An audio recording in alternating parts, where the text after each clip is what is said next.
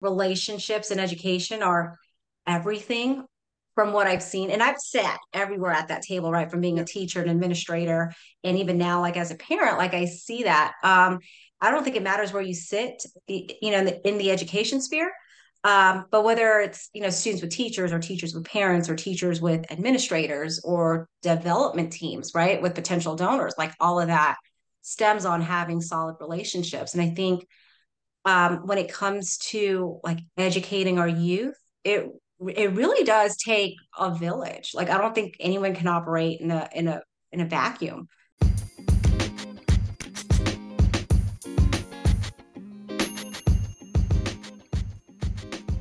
Welcome to Wise and Wine, a play on the phrase rise and shine. Now, look here, folks. I've had 5 jobs in the last 2 years, and that shit just ain't normal. Or is it? No, no, it's not. So, I'm turning to diverse people who inspire me both professionally and personally with careers that didn't exactly start at point A and end at point B. We'll explore how their families, their cultures, and their communities impacted their career decisions, as well as the exact moment they decided to pursue their passions, even if that passion wasn't a direct path to a pension or 401k. Hopefully, I'll come away knowing how they became the badass, the confident, the strategic people that I admire. And if I don't come out of this project a little wiser, well, at least I'll enjoy the boozy wine ride.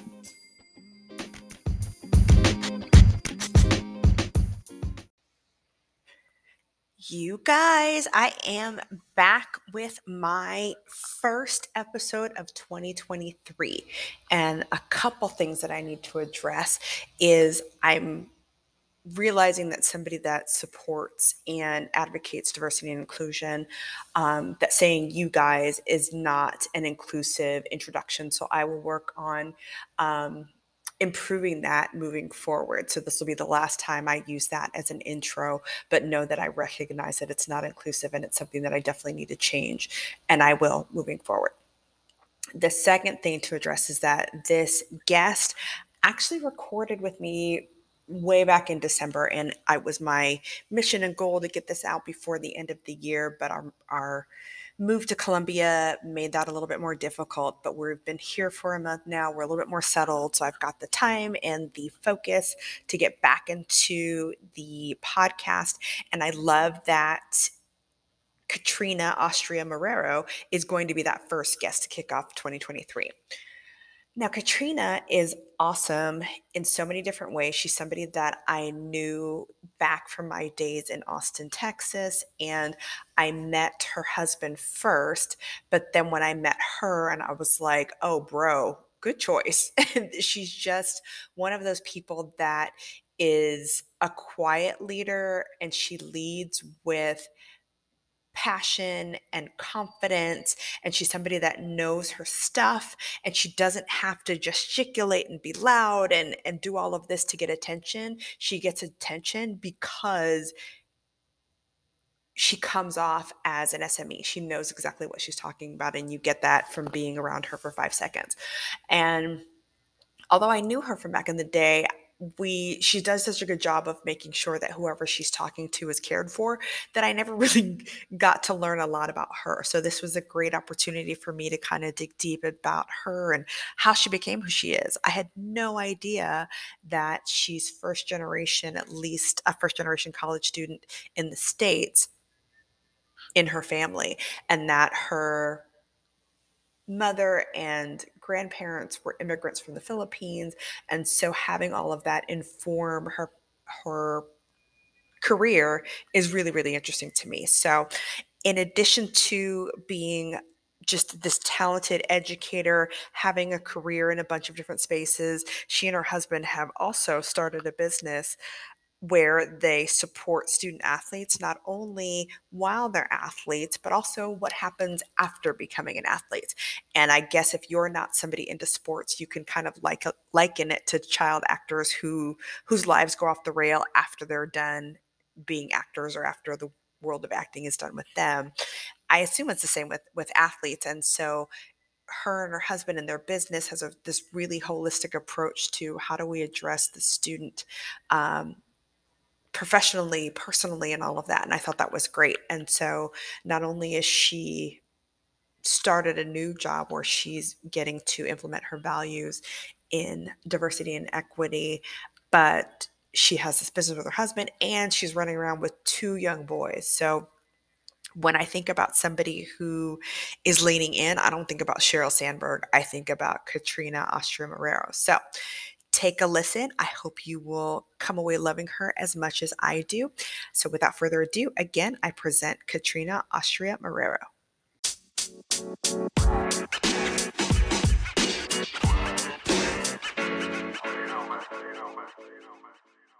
Welcome to Wise and Wine. What are you drinking? Thank you. Thank you. I am drinking Prosecco, which is kind of my go-to, bubbly drink for a bubbly girl. But yeah, I usually drink Prosecco. It's my go-to. And then depending on the night or the day, I'll do an old fashioned. But tonight calls for a Prosecco. So I'm super excited to catch up with you. It's been so long. I know. I do like an old fashioned. So I'm very impressed that that's your drink of choice. My jam. All right. So can you tell me about your career path and how it's been influenced by your family, your culture, all that good stuff? I think before I dive into that, I think to understand anything regarding my career, I think it helps to understand my identity, Mm-hmm. as well as my values of social equity, and belonging, because both of those are like the thread that connects all my experiences. And my family, my culture play a huge role in that. So I'm the daughter and granddaughter of immigrants from the Philippines who saw her parents and grandparents struggling to thrive in a new country. So for some context, my grandparents moved basically during the civil rights era, Mm.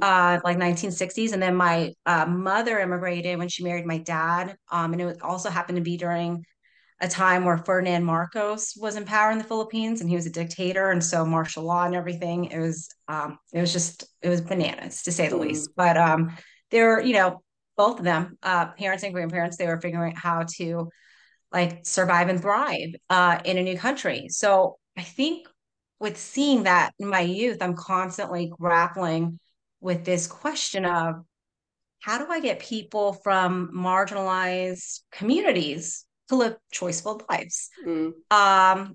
And I became a firm believer that a college or postgraduate education was the vehicle to getting there. Mm. So rewind to 17-year-old me. I was initially set on going to USC in LA, but I chose to send Santa Clara University in the Bay Area because the idea of a Jesuit education, Mm.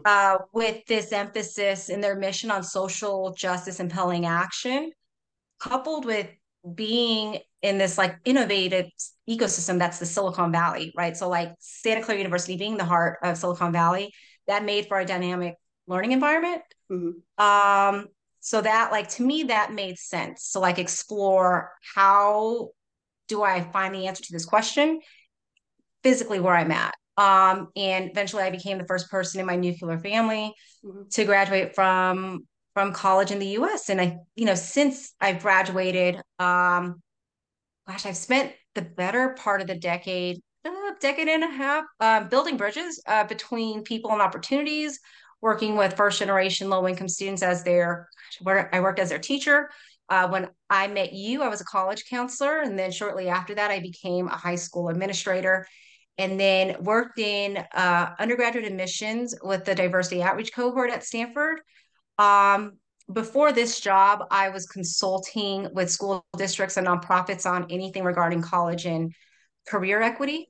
Um, and with my job now at Management Leadership for Tomorrow, I am doing more equity work on the early career development side, specifically supporting employers on implementing D&I strategies so they can Mm. sustain that equity in their workplace. Was higher education always a plan for you? It was always the plan. Yeah, because when you have parents and grandparents that made sacrifices by moving to a new country, Like Mm. you have to do what you can to maximize that opportunity, right? But as a family, like we didn't have a clue what that looked like because no one in my family achieved this in the States before.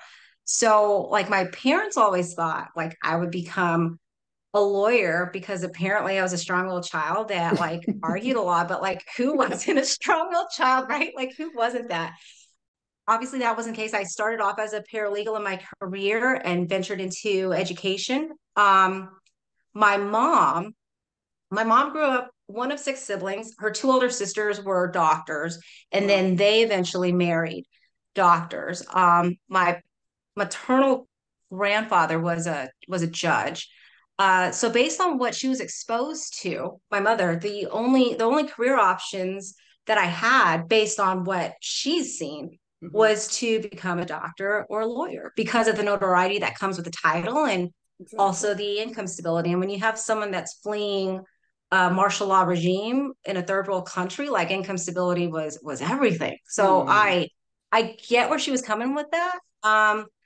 I tried to marry my passion for wanting to like help others with becoming a lawyer, but I quickly learned working as an immigration paralegal as a young adult in her early 20s that it wasn't fulfilling. It wasn't what I thought it would be.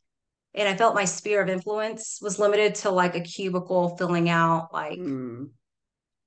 like work visas and travel documents. And that was, I think at that point was when I was like, hey, like let me try being an educator because you're reaching people a lot younger, a lot sooner, and Mm. there's more ability to impact there versus working with someone on a document when they're in their 20s or 30s. No, for sure. Yeah. And so you've seen a lot of education, and in terms of the different ways to insert and impact the educational system. So, what have you seen that works well, and what needs to be improved in education to better serve students? Funding and funding, funding, funding, Money. funding, and then period. Yeah, funding could be because of there's so much potential that it can unlock with funding, but then if you don't have it, it's also super, super debilitating.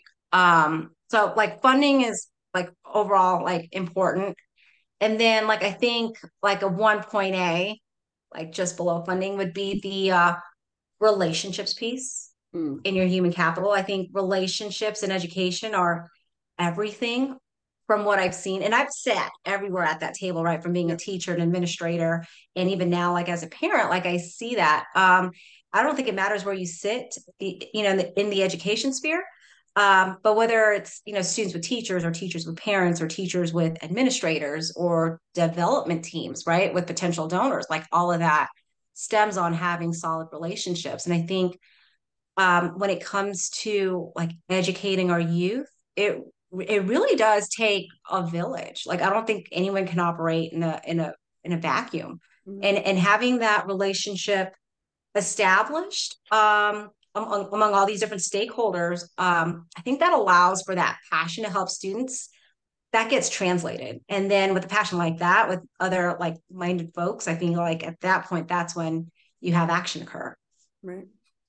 Yeah. And I think you and I have had conversations about the DEI space and working with um, different types of students. And I think the challenge, because I met you through your husband and working in the STEM part of industry, and knowing in the STEM field, yes, there's not equality in the educational. So you're getting some students who are in some of those advantage schools where, their teacher might be a former engineer, and that engineer Yeah. knows other people, and that person brings people into Right. class, and they have access to all Relationship. this stuff. And if Fully. you're in a lower income disadvantaged neighborhood and your teacher doesn't have those resources, then you guys aren't the same kid as No, freshmen going to college. And so I think no. that was my challenge working in higher education for so long, was just because students got admitted they weren't the same level. And luckily there's enough No. programs out there to kind of help level that playing field, especially in the STEM field.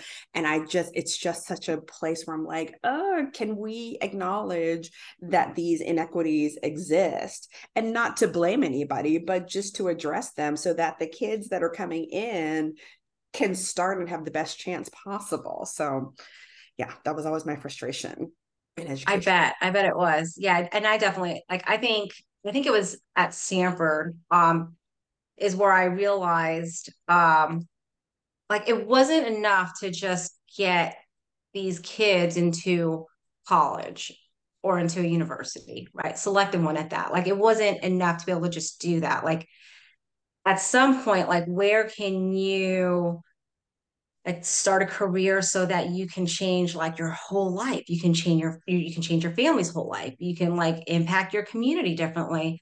And I think that's what made me switch to where I am now was exactly what you just said. Well, you, my friend, were a student athlete in volleyball, taekwondo, and basketball. So, how did your experiences as a student athlete yourself not only impact your education, but your career? Well, right. Like I'm short, I'm 5'3". Like why did my parents put me in volleyball and basketball? Like the prerequisite to like be good in both of those sports is high. When I think about my experience with sports, in basketball, for example, I was always the shortest person on the court. I was Mhm. short, but I was fast. So when my basketball team played like taller teams, we would just outrun them. Mm. And we would just full court press every time, and they couldn't keep up with us after that. And that's how we got through our season. That's how we got through playoffs. We even made it to a couple of state championships. That's Go amazing. Irish! Super. So I think we determined what our strengths were, and we used that to our benefit. Yeah. And then I think for volleyball, again, still short. I just had to work on developing instincts and anticipating where the hit was going to land. So I think that taught me to be more intuitive, but also like it encouraged me to study other people, specifically my Mm. opponents. Like, hey, like this hitter usually hits right here. Like, how should I position myself? So I learned a lot. Like, even though I don't play anymore, like there's definitely some strengths that I've developed playing sports that I still use even today. No. And I love that because, I was a kid that had a lot of stuff going on in my home life. And so sports was my escape. So I was a Swim, like right?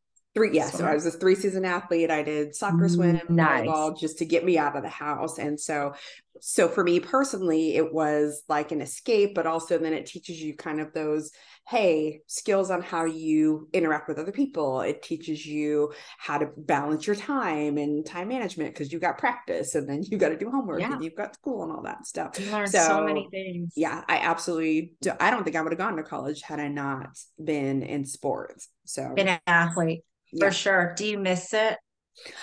I mean, I kind of look at the students now and I see how for lack of a better word, sophisticated they are, where they understand that this could potentially be a career, or at least Yeah. that it's something that can take them to college. And so I think there's a seriousness about their sports that I just didn't have because, we didn't have, I'm older than you, we didn't have social media and especially with women's sports, they weren't paying attention to the women's soccer Yeah. team at my school, the women's swim team at my school. So, but yeah, so I look at some of these kids today and I'm just like, how do you balance all of this stuff, especially if they're good, especially if they've been in, camps and things since they were Mhm. 3, Right. because I know. I think Tiger Woods, I'm Tiger Woods' age, so he played against our high school. You look so much better than Tiger Woods. I mean, well, I haven't been through some of the stuff he's been through, but I think about like a Tiger Woods and that somebody started that early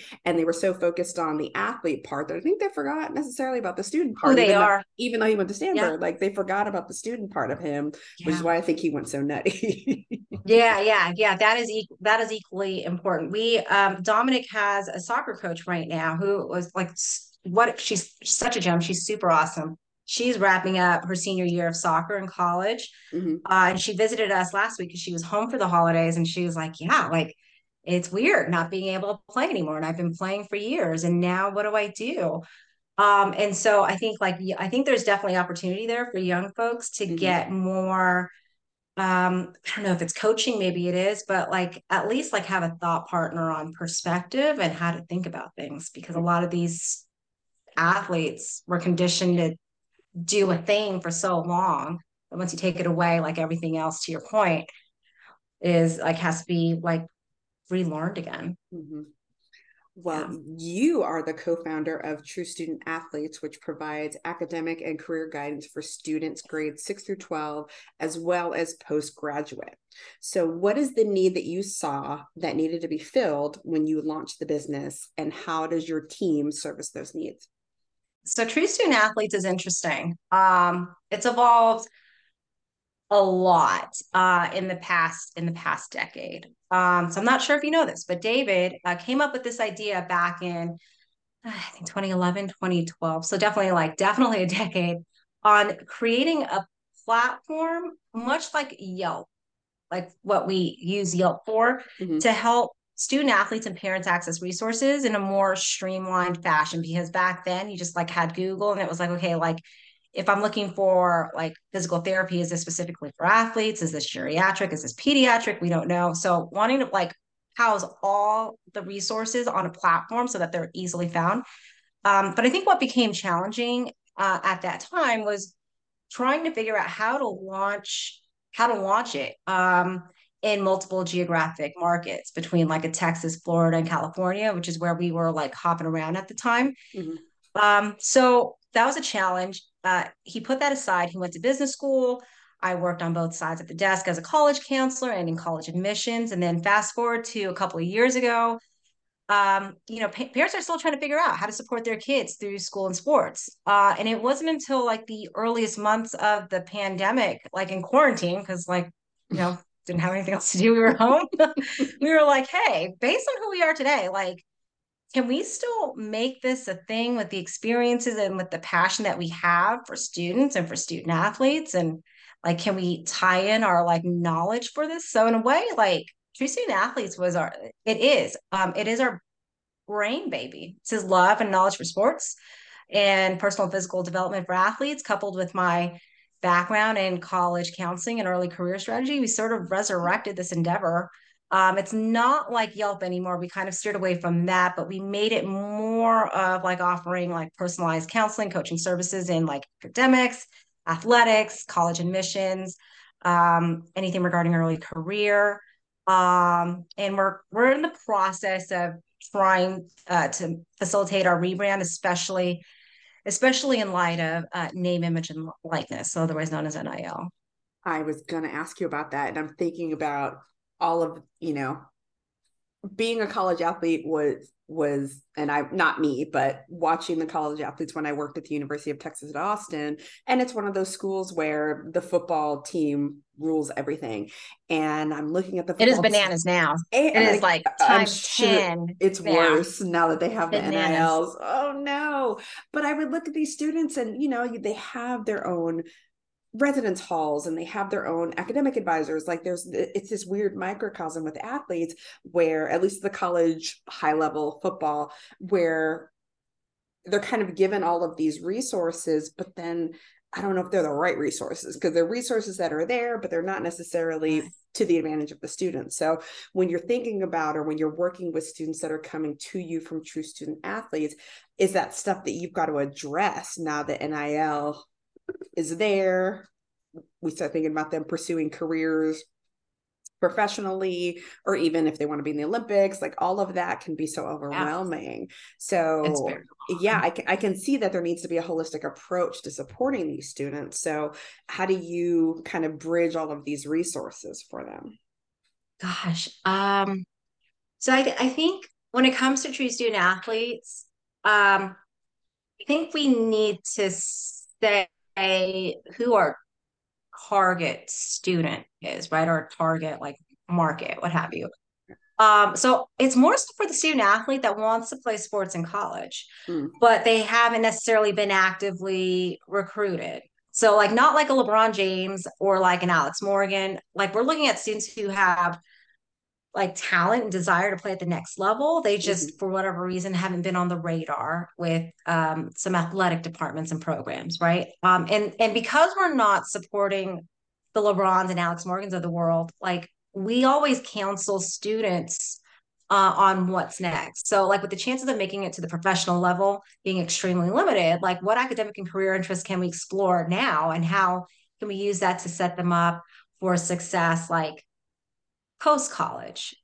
So I think like there's that. And then when it comes to NIL, I think about like brand and partnerships to pursue based on like who you are and what image you want to put out there, like while still staying true to yourself. And I know that like how you process that information is going to be super different from a student who is like getting recruiting offers since they were sophomores versus a senior like August, still trying to figure out like where he's going to play. Like I think Mhm. that's going to be super different. Okay. And with your passion for DEI, does that get implemented and integrated into True Student Athletes? Yes, it does. Yeah. I think when I think about like the work I do as a D&I practitioner, I'm always trying to find ways to make it about that student athlete's strength, Mm. right? Rather than like conforming into what you think you need to be, like what is it that you're good at? And let's own that and let's make that a part of your narrative so that like when you get in front of people, you get in front of recruiters, employers, your authentic self shines through. And like if it's a good fit, you'll find yourself in a space where you can shine and you can engage because you can be yourself. Awesome. I love that. Yeah. So, but Yeah. True Student Athletes is your business, but it's not your primary job. So, what have you learned about creating a business that you wish you'd known from the start, particularly now that you've got to balance it with another career? I would kill to go back to my early 20s. Like I would just the things Same. that I know now, right? Like I would kill to go back.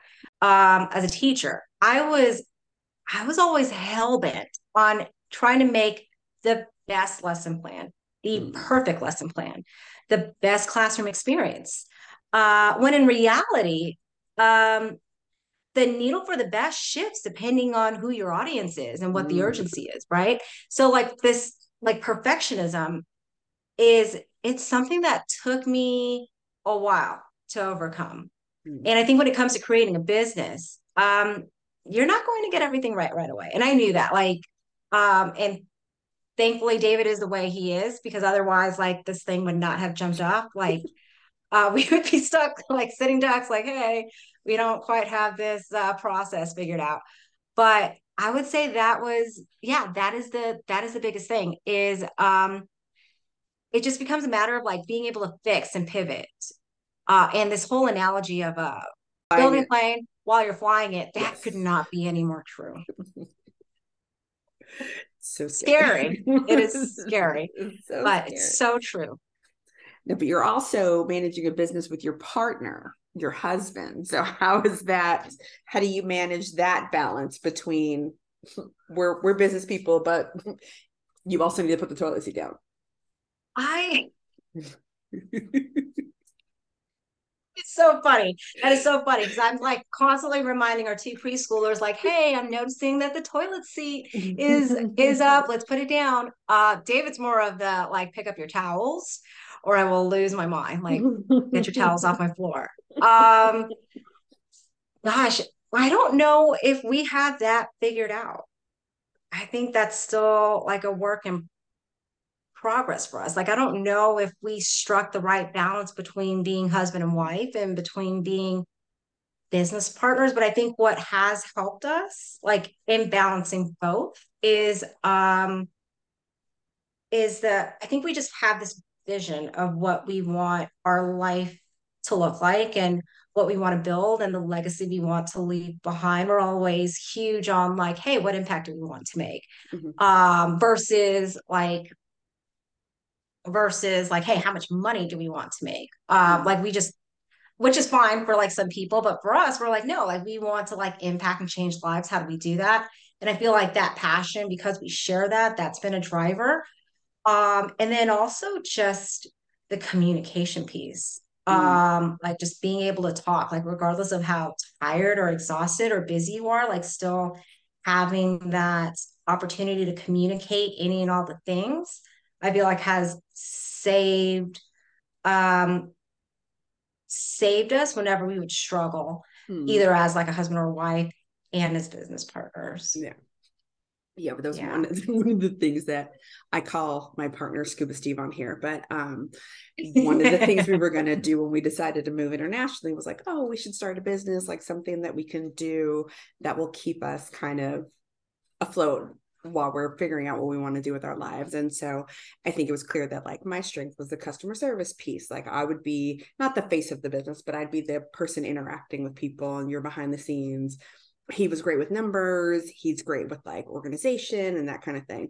And then, when it came time to do the business, we realized, oh, we didn't do enough research on this. Whoops. But I like that we clearly identified what our lanes were and what our strengths were, and we're able to kind of, if we were ever going to do that again, that I think we've got a pretty clear path about these. This is what I can do. This is what I bring to it. This is what you do and what you can bring to it. There you go. Strengths, but strength, like identifying strengths like that is everything. Yeah. That is everything. What is your strength then? Gosh, what is my strength? Like I think like on like like in a husband and wife capacity, I am not a morning person, and David is. I'm not. Like I want to be a morning person so bad. I truly, truly do, and I just can't for the life of me. Right? Like if it's before 6 a.m., like I'm not going to do it. I'm not. But David's like up and he's like, all right, let's do this. Doesn't drink coffee. He's just like ready to go. Boop, boop, boop, boop. He's great. So like he helps gets the kids ready in the morning for school. And I'm more of like an afternoon night owl. So like I'll do pickups and I put the kids down to sleep. And yeah, it's great. It works out. So like I feel like just understanding like what people are good at and how to deploy that, I think just builds positive situation for anybody that's involved. Yeah. Yeah. So through your career, are you pretty clear at this point kind of what your strengths are and what you bring to the table in a professional setting? How has that worked out for you up until now? Gosh, yeah, my strengths. I feel like I am constantly asking myself that. And I think it's hard for me to talk about strengths. And this could be, being raised by immigrants, right? It's like, don't worry about your strengths. Like, what are you weak at? Because people are going to poke at that and make you even weaker. So in my mind, I'm constantly thinking about like, hey, like, what am I weak at? What can I do so that I'm not as weak or like get better at it, right?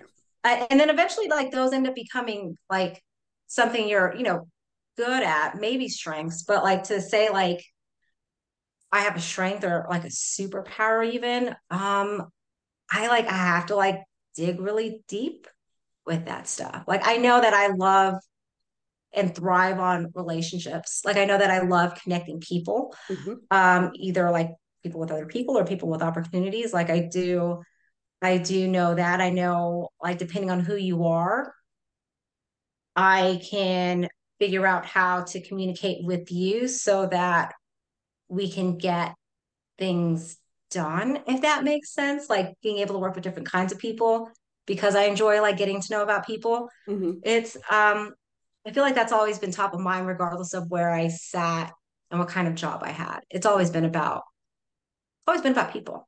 Okay. And that's so interesting to me because I feel like I look at you and David and you're like the Beyonce and Jay-Z. What you're doing. You guys are just this power couple that just has it together and you're beautiful people and you're working really hard. So Stop it right now. Stop all things.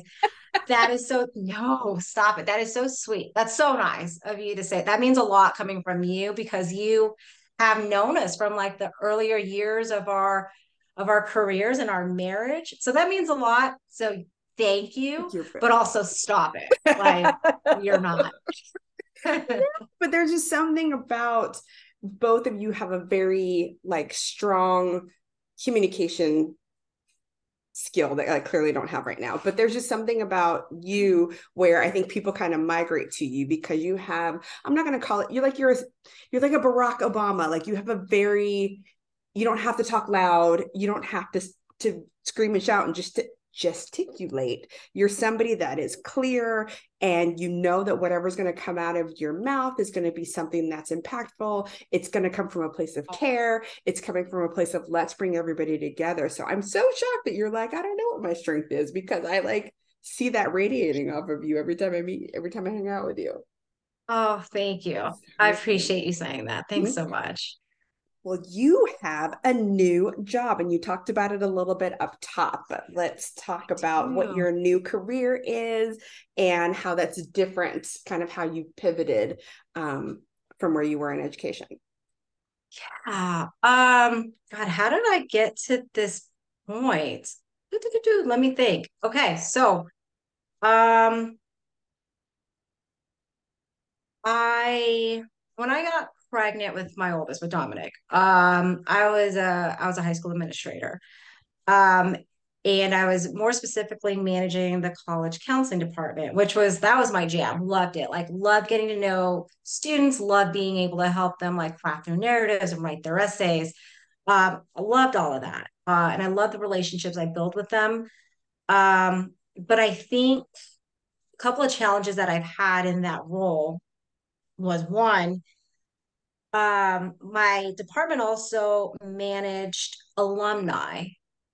So my part of my job and my counselors' jobs were to track and see how our alums were doing after they graduated from our high school. Like, how were they doing in college? Like, did they graduate from college? Mm-hmm. Were they able to find jobs? And I think what I saw there was that there's still a discrepancy with the amount of effort that we put into preparing these kids to fit this mold of what it means to go to college, Mm-hmm. that they're not like thriving and they're not doing well.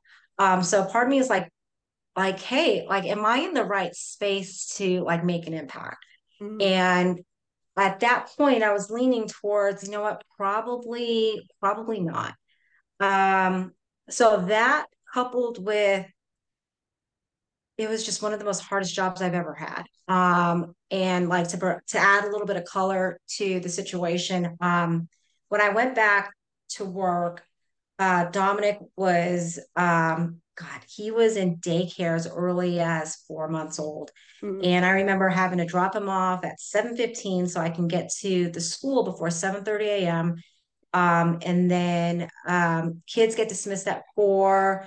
I left around 5. I had to pick him up before 6. Mm-hmm. And then I would take him home and feed him and then bathe him and then put him down to sleep. And then I would have work to do. And it was a lot. Like this kid was in daycare for 11 hours before he even Mm-hmm. turned 1. And like in my mind, that wasn't the kind of life that I wanted. Right. Like I was passionate about like helping my students, but also like I felt like becoming a parent, like I wasn't giving it my best. And it just made it really challenging to do that. Yeah. Um, so when I got pregnant with Ari, I was like, damn, like this isn't gonna work out because I'm gonna have 2 kids and this is gonna be bananas. So I took a step back, worked in admissions at Stanford to just I think one get a better understanding of the cycle and see like truly like how does this work, right? Like how do we like identify which students we select and which students that we don't, and that was a great learning experience for me. I think that from that experience we have so many students that stress themselves out trying to like get a 4.0 and get all fives on their APs, and they still don't get into these schools and they have all these like mental health issues. And I'm like, there's a problem with this. Like, I Mm-hmm. think we need to change the conversation about how not just like how do we get kids to be college ready, but how do we get colleges to be student ready? Because this concept of college, like that has changed, and the kinds of students that are going to college now versus like in the 70s and 80s, like they're so different, right? Yeah. So if we want to be more inclusive of the kind of folks that we have in our communities, like how do we how do we facilitate college so that like these folks can thrive? Right. So after working in Sanford admissions, I reconnected with super cool chick. Her name is Chantel George. I met her while I was a high school administrator. And we met because we coincidentally, like unbeknownst to both of us, we submitted an RFP for this project with Chicago Public Schools. And the guy facilitating it was like, hey, like we like you and we like her. Can y'all like connect? And I'm like, I think I know who you're talking about. And of course it was Chantel.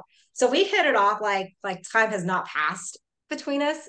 And ever since then, I've been rocking with her. We would do projects with nonprofits, with colleges and universities on implementing culture and engagement initiatives with both the faculty and students, and getting faculty to think about like, hey, like based on the students that we have, right? Like how do we how do we change up our systems so that we can accommodate them? You're not like lessening standards by any means, but then also like work we were doing was during the pandemic, like the kinds of students that you're going to have are going to be different, right? So to think like your students are going to be like a certain mold is unrealistic. And so if you want to stay in business, if you want to keep enrollment up, like think about like who your students are and work with them. Um, and that like consulting with her was super awesome. And then this opportunity came up with Management Leadership for Tomorrow, where um, Management Leadership for Tomorrow, they predominantly focus on Black, Latinx, Hispanic, Native American students on navigating the early career stages of their lives, and also like MBA prep. The vertical that I'm under is racial equity at work. And so we are a team that partners with employers so that um, they get support with their D&I strategies. And it's the same concept where like, instead of being work ready, how are employers new talent ready for the kind of talent that we have now? Yeah. No, I feel like I just talked a whole lot. No, it's a lot. And I do Yeah. have a lot of questions from what you said, but I think that that's a great mission, because I think that's what we're finding in the DEI space, especially with now that everything's exploded, like it didn't exist before George Floyd, but for some reason DEI Right? Like jumped this up been, now. yeah, like no, dude, this has been yeah. a thing. Yeah, This has been a thing. It's been a thing for a minute, people, but whatever. That the employers are going out now and hiring diverse candidates, but they're not adapting to the diverse candidates. It's like, all right, we want their experiences. yeah, we just want to bring them in the door. All right, we're done. We brought them in the door. It's like, no, you still have them on a team that doesn't look anything like them. And you're still not acknowledging them as, you know, individuals. And let's think about some of the things that your team members are going to deal with in the workplace, especially from an entry-level perspective, where are they going to have the right clothes or whatever? Like there's so many things people take for granted that people just know going into work. And I think about where I was in my first job. I didn't know anything. And I saw a picture of myself the other day. I was like, what was I wearing to work? Oh my God. What were you wearing? Please tell me. Please tell me what you were wearing. I started my first job in 2000. So it was the age of like big chunky boots and like leggings, which have now come back. Yeah. And like flower see-through. Yeah. It was just not a thing, but I thought it was super cute. But I didn't know about comfy business casual. That wasn't anything that I'd ever had to interact with before. And so even terms like business casual, what does that mean? Now students can Google that, but learning about, hey, when you go into the office, what I thought I was supposed to do was just sit at my desk and work real hard. I didn't realize, no, you have to get up and interact with your coworkers, and that's part of the job too. And if employers are seeing that in their entry level hires, are they making that effort to kind of integrate those people onto their teams? So no, I think your work is huge. Your work is really, really huge. Thank you. Thank you. Yes. Week 4. And yeah, I like it so far. Like super, feel like there's always like a learning curve, right? And like getting to understand all the things and completely new ecosystem. But it's I think it's super important that like I am mission aligned with MLT. That's been super helpful, and the people are awesome. So very grateful to be where I'm at. Perfect. So if you had to kind of synthesize, I think your point was well spoken in terms of, and that was my frustration too when I worked in higher education, was, we're doing all of this work to get the students into the school, but is the school ready for the students? Are they ready for, yes, there's clubs and organizations, but let's look at the student holistically with, student services, academic services, everything that living in the residence hall, like all of that stuff that goes into a student. And did you find maybe that's where you were losing students, and even you as potentially like not first generation in your family, but first generation for your family that was in the States? Yeah. Were you prepared for all of that? Like, how did you manage college without having a ton of information about what that was going to be like? I know it's hard, right? Because like you show up, no one tells you that connections and relationships are important, that networking is a thing, and social capital. I feel like if I was going to do college all over again, if I knew that, like then I feel like my life would be like completely different. But it's always been about like, hey, like, again, like product of immigrants, like put your head down, work super hard. But it's like no one operates like that, like in a vacuum anymore. Like when you think about the kinds of jobs that you get now, even, right? Like it's all relationships. It's all relationships. I would say like that was like I would say that's like the most important thing when I think about coaching and counseling young adults, like navigating college, like that is everything. That and having mentors. For sure. Like no one told me to get a mentor, right? But like if you had someone who's gone through it before that can kind of coach you like in real time, like that's invaluable. Yeah, because and I agree. I think my parents were in the same place where my mom was a nurse and my dad was in vocational. So although they went to school, they went to very specialized schools. They weren't going to, the 4-year university that had all the other pieces to it. And mentors were kind of built into their careers. So the only thing I was told to do was not get pregnant and get good grades. That was the only thing I was told. Same. Like, don't you dare get pregnant without graduating from college first, right? Yeah. No, that was intense. Yeah. But it makes sense now, and back when I was in my recruiting, my post higher education life, when I was doing recruiting, and I would look at the kind of students that would apply for roles and see the managers were like, oh, well, this student has a 4.0 and they've gotten 6 internships under their belt. It's like, well, these other students, just because they don't have internships doesn't mean they're not qualified. Maybe they had to work over the summer. We don't know what their personal situation was, that they couldn't afford potentially to make $10 an hour in San Francisco as an intern. Yeah. That's it. That's funny you say that, because I just thought about working at Stanford in admissions, right? Especially with the diversity outreach cohort, because there's always been pushback on like, why even have a diversity outreach cohort in admissions? Like, why should we lower standards? And I'm like, nobody said anything about lowering standards. Like we're looking for like as like admissions officers, and his name is escaping me right now, but he was basically like the senior associate or the senior director of the diversity outreach cohort. He's at UC Berkeley now, and he's super awesome. But he said it best. He said that as admissions officers, we're not looking for perfection. We're looking for excellence. and excellence within the context of your background. So like for students that we were talking about high schools, like, hey, like you have a student that goes to like a prep school and they have all these resources afforded to them. Mm-hmm. Did they make the most out of that versus a student where, you know, they maybe offer 4 or 5 APs, but this student took all of those classes, maxed out, and takes like dual credit courses at a community college because they don't offer that at their high school.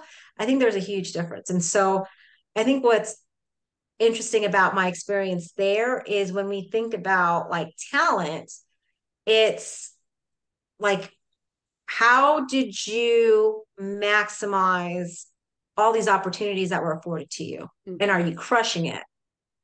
And I feel like that's super different when when you have the privilege and you have these opportunities and you're still mediocre. Like they're not even on the same, they're not on the same playing field. They're just not. Right. I like that when you have all these advantages and you're still mediocre. Yeah, and it happens a stinking lot that was the case. Whoops. So many times. All right.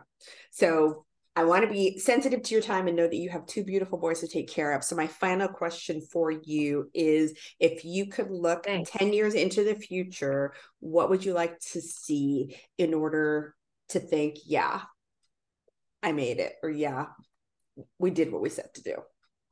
Gosh, I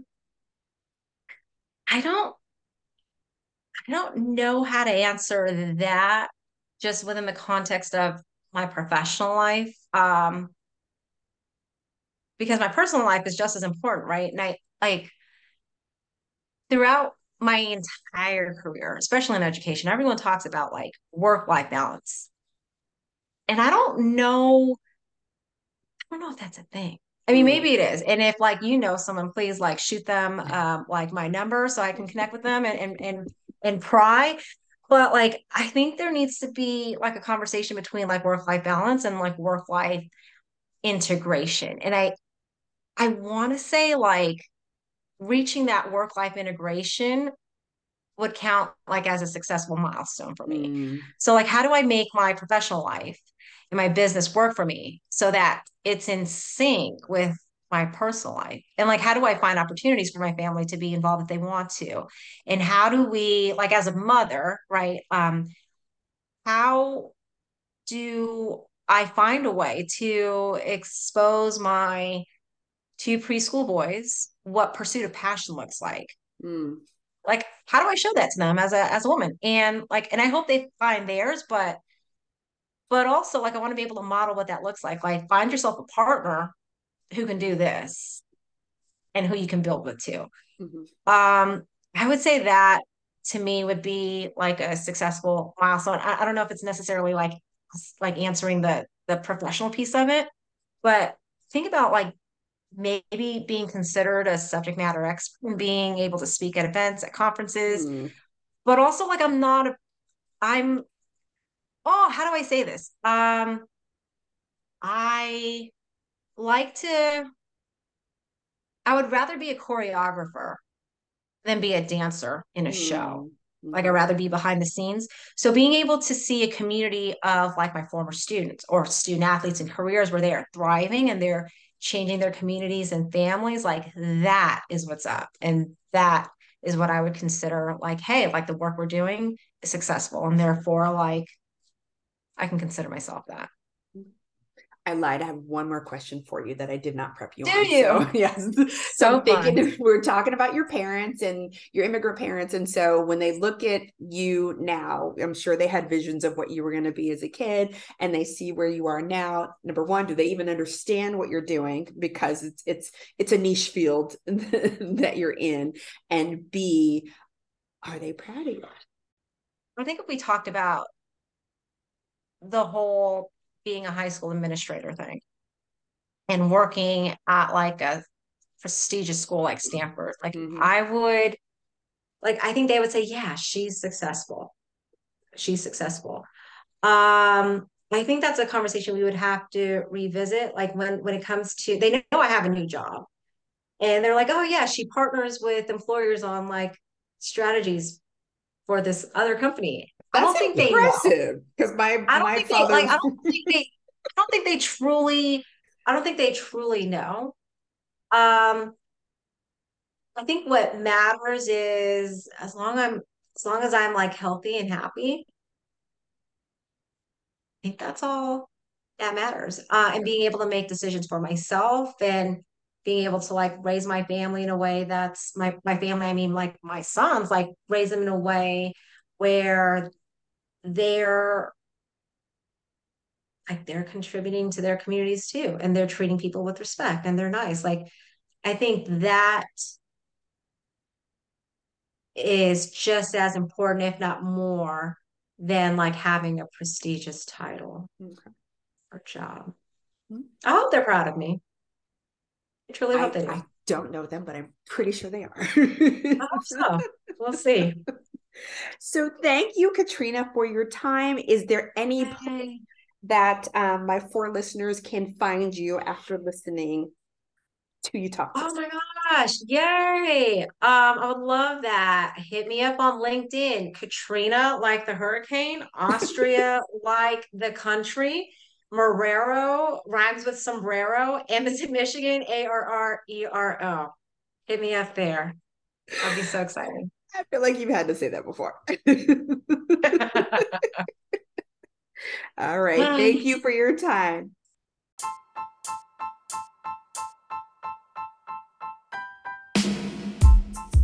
Thank you for listening to this episode of the Wise and Wine podcast.